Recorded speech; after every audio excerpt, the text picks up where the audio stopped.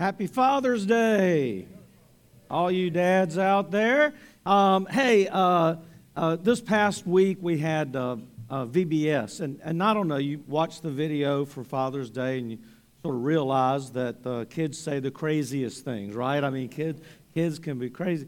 So, one of the lessons that we were teaching was about Saul and David, how Saul was after David and angry with David, even though David didn't do anything wrong. And so we asked the kids, have you ever gotten into trouble for something you didn't do? And I knelt down by Neam Murphy, and I said, hey, Neam, have you ever gotten in trouble for something you didn't do? And Neam said, I have permission to say this. Neam said, my daddy spanks me for a multiplicity of reasons. Woo! I tell you what, using the big word, multiplicity. Woo! You can tell he's getting a good education at home. Well, today we have a multiplicity of reasons for wishing all of you dads a happy Father's Day and to be grateful to our Heavenly Father. Now, how many of you ever played a pickup game of basketball? Anybody? Anybody here? There's several hands in here. When I was younger, we would play almost every single day. We'd go down to the courts and we'd play. And when I was in college, we would play for almost 2 or 3 hours a day. Thus, maybe my grades would have been better. But hey, we're not going to go into that. But, when you play with the same people all the time, these pickup basketball games, you sort of learn the skills of the other players. You know the ones who can shoot, you know the ones who can play defense, the ones that are good team players, the ones that are in good shape and the ones that aren't so much in good shape, and you already know them. So when it comes time for picking the players and, going through the list, the team captains pretty much know who they want. Usually there's a real good player that whoever gets first pick, they're going to get that person. And then it goes down the line until you get to me and the last player that's picked. And when the team is formed, you already have some expectation of the roles that each player is going to play. I mean, you have an idea about how you want to play against those other guys because you know them. You play with them all the time. So you want your best defender on their best shooter. You have a game plan in your head, but each player has to agree to their role, right? If the best defender decides he's just not going to play any defense, he's just going to want to play offense, then we got a problem. If your third best shooter is going to try to go down the court every time and take every shot, now we got a problem. So you choose the team, but the players have to choose to play and play the right way. You invite them to join your team if you're the captain, but they have to agree. Now, in our Core 52 lesson this week, Mark Moore taught us about the meaning of election or predestination. And there are different points of view about this topic in the Christian world. I have had discussions with a lot of people that I have great respect for. I consider them brothers and sisters in Christ, and they disagree with me on my point of view. But I think it is good for us to discuss this and respect each other, but also come to some conclusions that we can all agree on. The problem is that when we read some scriptures on the subject, the meaning of the words can cause some confusion. Our understanding of a passage is usually determined by what our theological belief already is. But Jesus told a parable that I think could help us figure out some things that we can agree on. Jesus wanted to be clear that all are called, but few actually experience the feast that God has prepared. So for our big idea of the day, we need to respond to God's call so that everyone has a chance to respond to God's invitation. Because the invitation goes out to everyone, but God will use those who respond to then go and invite others. Now we turn to Matthew 22 for our text today, and we're going to begin reading in verse 1. Jesus spoke to them in parables, saying, "The kingdom of heaven is like a king who prepared a wedding banquet for his son. He sent his servants to those who would be invited to the banquet to tell them to come, but they refused to come. And then he sent some more servants and said, 'Tell those who have been invited that I prepared my dinner. My oxen and fattened cattle have been butchered, and everything is ready. Come to the wedding banquet.' But they paid no attention and went off, one to his field, another to his business. The rest seized his servants, mistreated them, and killed them. Well, the king was enraged, and he sent his army and destroyed those murderers and burned their city. Then he said to his servants, 'The wedding banquet is ready, but those I invited did not deserve to come. So go to the street corners and invite to the banquet anyone you find.' And so the servants went out into the streets and gathered all the people they could find, the bad as well as the good. And the wedding hall was filled with guests. But when the king came in to see the guests, he noticed a man there who was not wearing wedding clothes. He asked, 'How did you get in here without wedding clothes, friend?' The man was speechless. Then the king told the attendants, 'Tie him hand and foot and throw him outside into the darkness where there will be weeping and gnashing of teeth. For many are invited, but few are chosen.'" I think this parable teaches us a few important lessons that we could agree on. First of all are invited. All are given the option of attending. There might be different invitations, but ultimately the invitation is for everyone. In the parable, there were some who were invited first. They were families that were known by the king, maybe other royalty, influential people, powerful, wealthy people that would have been part of the king's party. Jesus, I believe, was speaking about the Jewish people in this, who are described as God's chosen people. But by the time Jesus came, most of the religious leaders had rejected God, and they had persecuted God's prophets.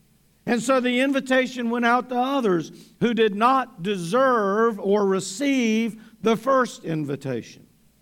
These were, again, according to the Jewish people, the undeserving, those who had no royal standing. They weren't a part of God's family. This, of course, was the Gentiles who had served and worshiped pagan gods. In Scripture, you have two classes. You have the Jewish people, again, God's chosen people, the family of God, the children of Abraham. And then you have the other class, Gentiles, or sometimes called Greeks. So if you weren't Jewish, you were Gentile or Greek. In other words, pagan. Our Father has invited all to be a part of His team, His family, His banquet. The Jews found this hard to believe since they were God's chosen people. The Gentiles found it hard to believe because they had lived so far away from God. But the truth is that God invited them all. The heart of God is to love everyone. I mean, we found this out early on in our life as we were learning about the Bible. How many of you went to Bible school when you were growing up? Anybody? Did you go to vacation Bible school? Anybody growing up? If you went to Sunday school, many of you learned John 3:16, didn't you? How many of you learned John 3:16? For God so loved the world that He gave His one and only Son, that whoever believes in Him shall not perish but have what? Eternal life. Who did God love? The world. Does it say, for God so loved the Jewish people? No. Does it say, for God so loved just a certain person? No. It says, God loved the world, that whoever believes in Him. So God's love extends to everyone. And His love is on exhibit as He withholds the final judgment so that more and more people can come to repentance. In 2 Peter chapter 3 and verse 9 we read, "The Lord is not slow in keeping his promise, as some understand slowness. Instead, he is patient with you, not wanting anyone to perish, but how many people? Everyone to come to repentance."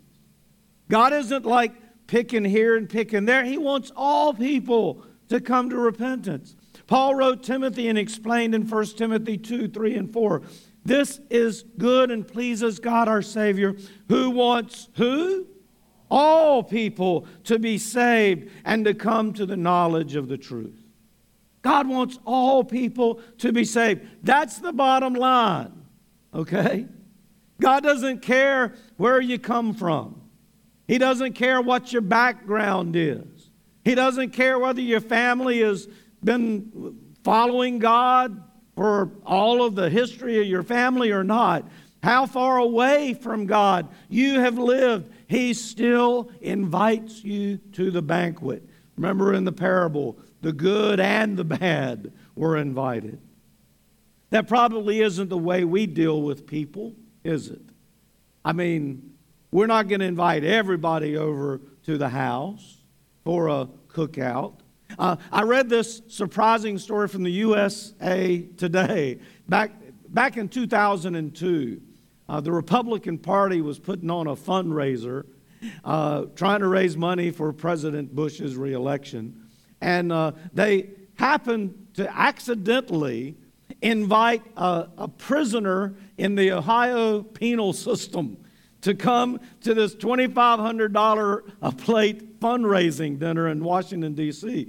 The invitation and a letter from Vice President Cheney went out to this guy named Robert Kirkpatrick at the Belmont Correctional Institute in eastern Ohio. Now, at that time, the guy was 35 years old. He had been sentenced the year previously to nearly 3 years for drug possession and escape. And this is what he had to say. "I'm going to tell him that I'd be happy to attend, but he's going to have to pull some strings to get me there."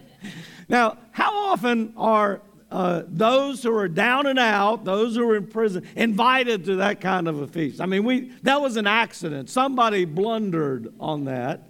But I'd say that doesn't happen very often. I mean, maybe a lot less for a guy in prison, but how many of you ever been invited to well, I get things all the time asking me for money, but I don't get invited to the big feast, right? So I read another story of an unlikely invitation. A girl named Katie Hosking was getting married. 12 days before the wedding, she decides, "I'm not getting married." Along with her parents, they had reserved a country club for the reception. 150 invited guests at the cost of $6,200. Club policy was you had to give them notice 60 days out of cancellation. So they're on the hook, right? So they weren't going to get out of this. So they decided that instead of just not having anything, I mean, they had to pay anyway, that they were going to have a party and they were going to do it right. So in place of wedding guests, her parents invited the residents of the Interfaith Family Shelter to this country club banquet. So they had 50 close friends, not from the groom's side. I don't think they went. But 50 close family friends joined along with 40 homeless people. And together they danced and they feasted upon baron of beef, salmon and shrimp cocktail and fettuccine and fruit. Strawberry shortcake replaced the wedding cake. And afterwards they packed all the leftover food and sent it back to the shelter. I mean, it was enough to feed the homeless folks for several more days. And when it was all over, the almost bride, Katie, said, "We had so much fun." Friends, you know, God has invited you to the greatest feast, the greatest banquet in the dining halls of heaven Think about that. You are invited. Everyone is invited. But a response is required. Those who accepted the invitation were able to enter the banquet and enjoy the feast, enjoy the presence of the king, to be a part of such a great celebration. I mean, they were treated like royalty. But those who rejected the invitation did not enter the banquet. They did not have the same wonderful experience. And they had different reasons for rejecting it. Well, they were too busy. Some had to go out into the field or go back to their business rather than attend the wedding banquet and celebrate the king's son's wedding. So they showed little interest in the king or his son. Now, some just rejected the invitation and even attacked the servants who brought the invitation. I mean, they showed actual hatred towards the king. Not only did they turn the invitation down, but they were ruthless to the servants of the king. And then there were those who were disrespectful to the occasion. And even though they showed up, they were cast out. We read that little part about the guy that showed up without the wedding clothes. Well, culturally speaking, you would dress up for such an occasion. And one came without those wedding clothes, and this was an affront to the king. The man disrespected the king by the way he dressed.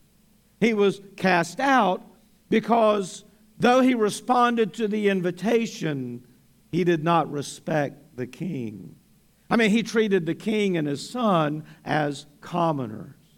Now, our response to the invitation matters.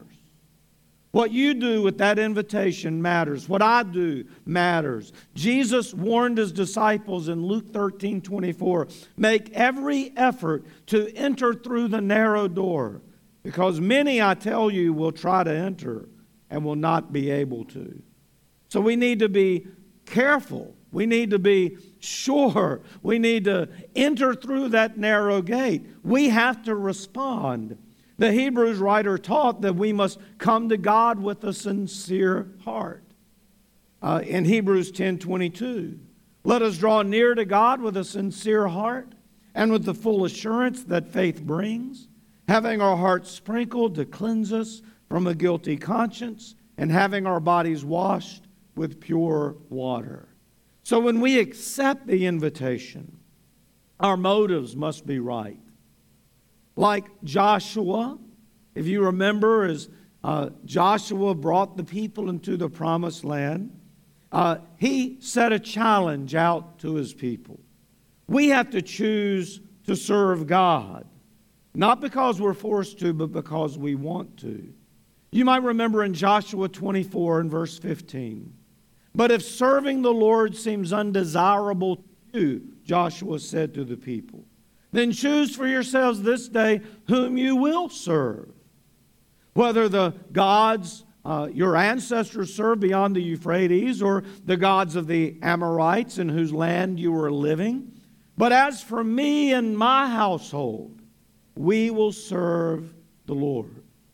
There's a choice that we have to make.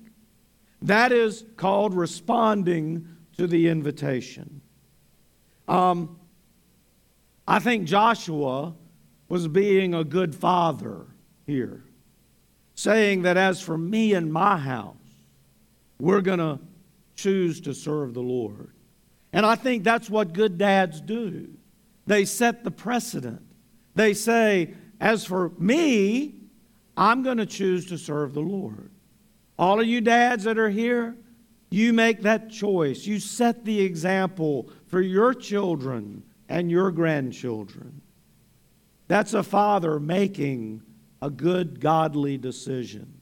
If we put that in the wording of the parable, Joshua would have been saying, as for me and my house, we will accept that invitation, right? We will go to that banquet. We will celebrate with the king. And I think that's the choice that every dad here and every mom here and every family here needs to make. Now, before I share this next story, I need to give you a warning.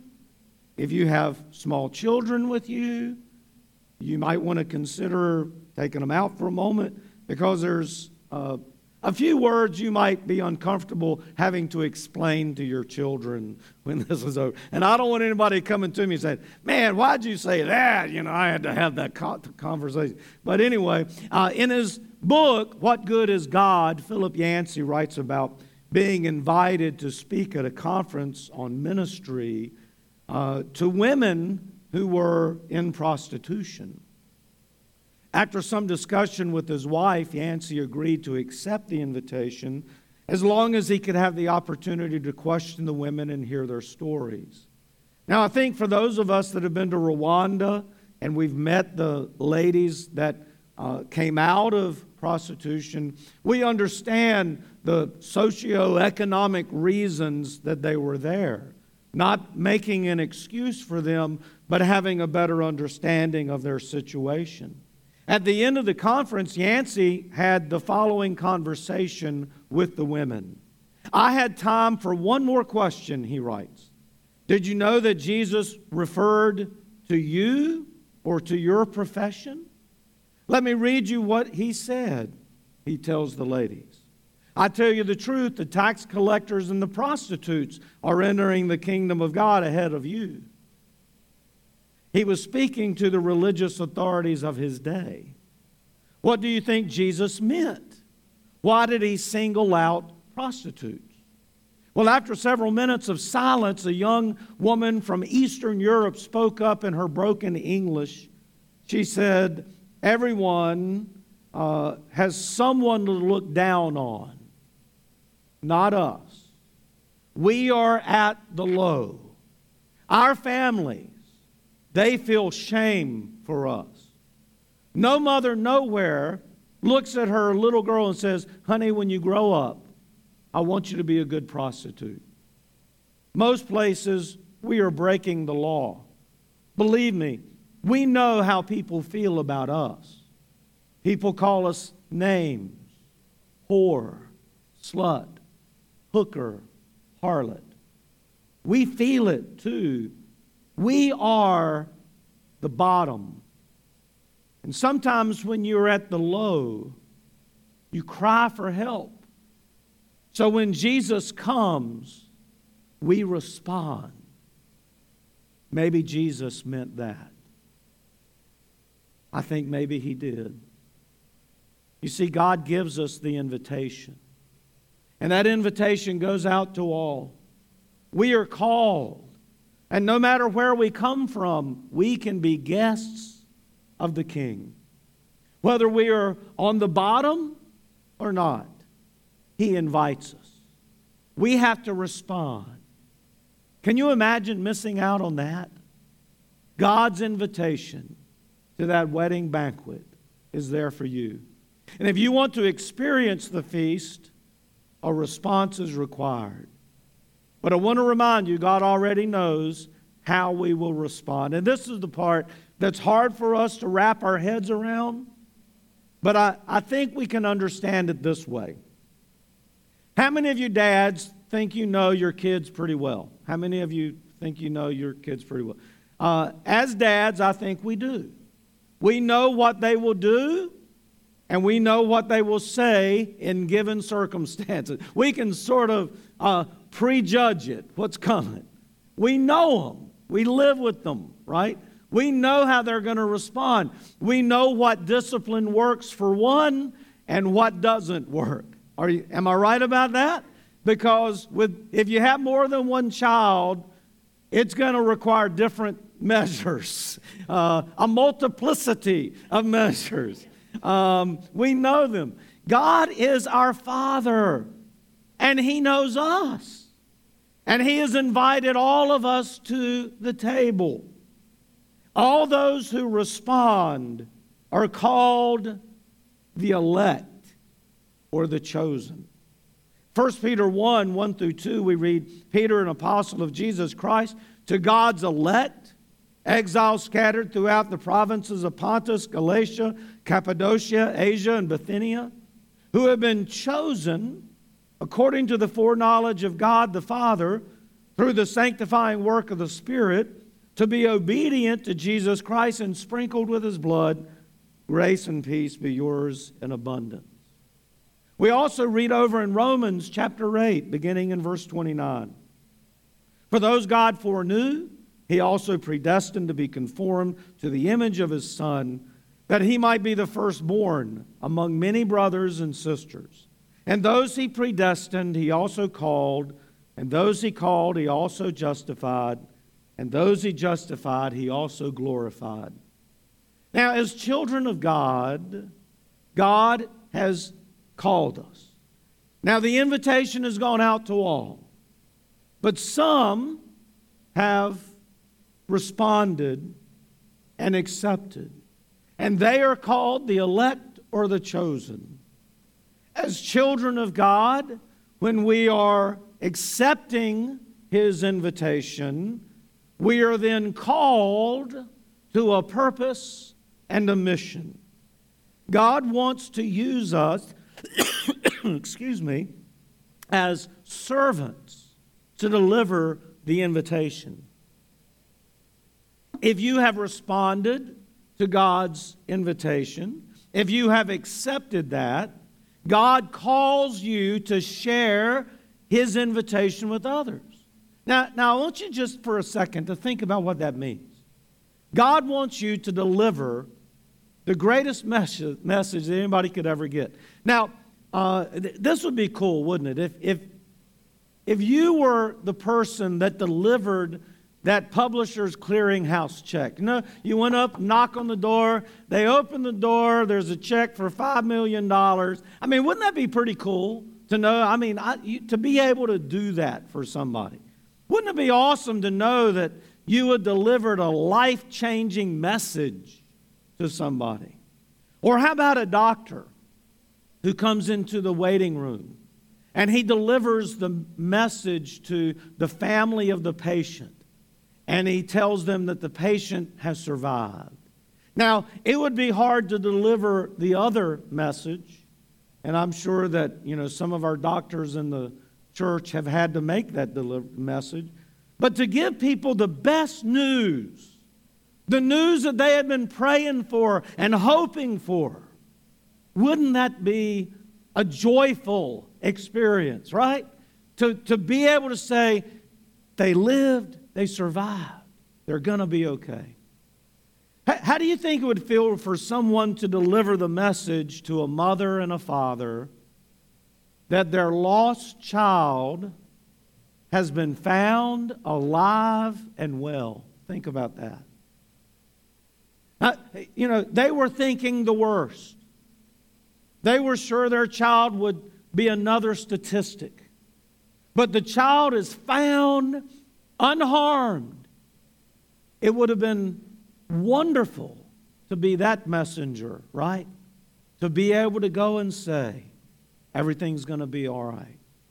Well, friends, for all of us who have been chosen, for all of us who have accepted the invitation of the King, God has the best purpose ever. We have the chance, we have the grace of letting other people know that God loves them, that God has room for them, that God desires to have them on His team, that God wants them to enjoy the wedding banquet of His Son, to experience eternal life with Him. I can't think of a better way to spend my time.